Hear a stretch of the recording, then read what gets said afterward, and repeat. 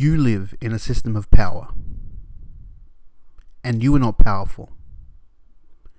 You live in a system where there is a powerful minority with a capacity of choice and agency, and you have no capacity, and you have no voice, and you have no agency. Socialism, capitalism, communism, fascism, they're only words. There is only the powerful and the powerless. And you are powerless. Or you have the capacity for choice. This product or that product, and there is no end to the stream of the benign trash you can choose from. You have the choice to work, or you have the choice to live in poverty. And you also have the choice to die in the gutter. What if you're a woman and you want equal pay? That's not sexism. That's the powerful over the powerless. What if you're a member of a minority fleeing social oppression? That's not xenophobia. That's the powerful over the powerless. And you are told your opinion matters. And there's no end of places you can scream at the top of your lungs, I want a freer society. And you will find people that agree with you. But you are powerless. And that's why change never comes.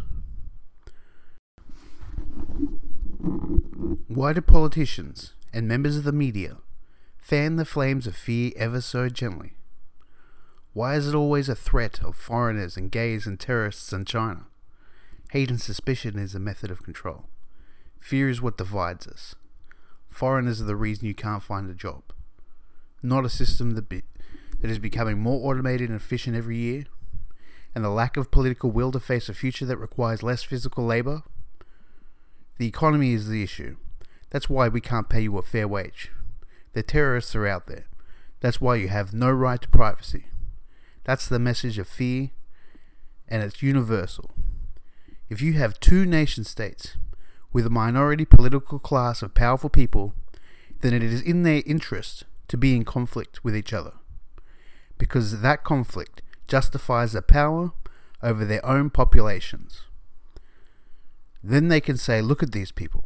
They are different to you. They hate you. That's why we need more guns. That's why we need more bombs. That's why we need greater power. There is another way. It is possible. And it starts with an ending. An end to the rhetoric, the rhetorical debate about socialism and capitalism, sexism and homophobia, and a beginning to the discussion on who has power, and ask yourself, are you one of them?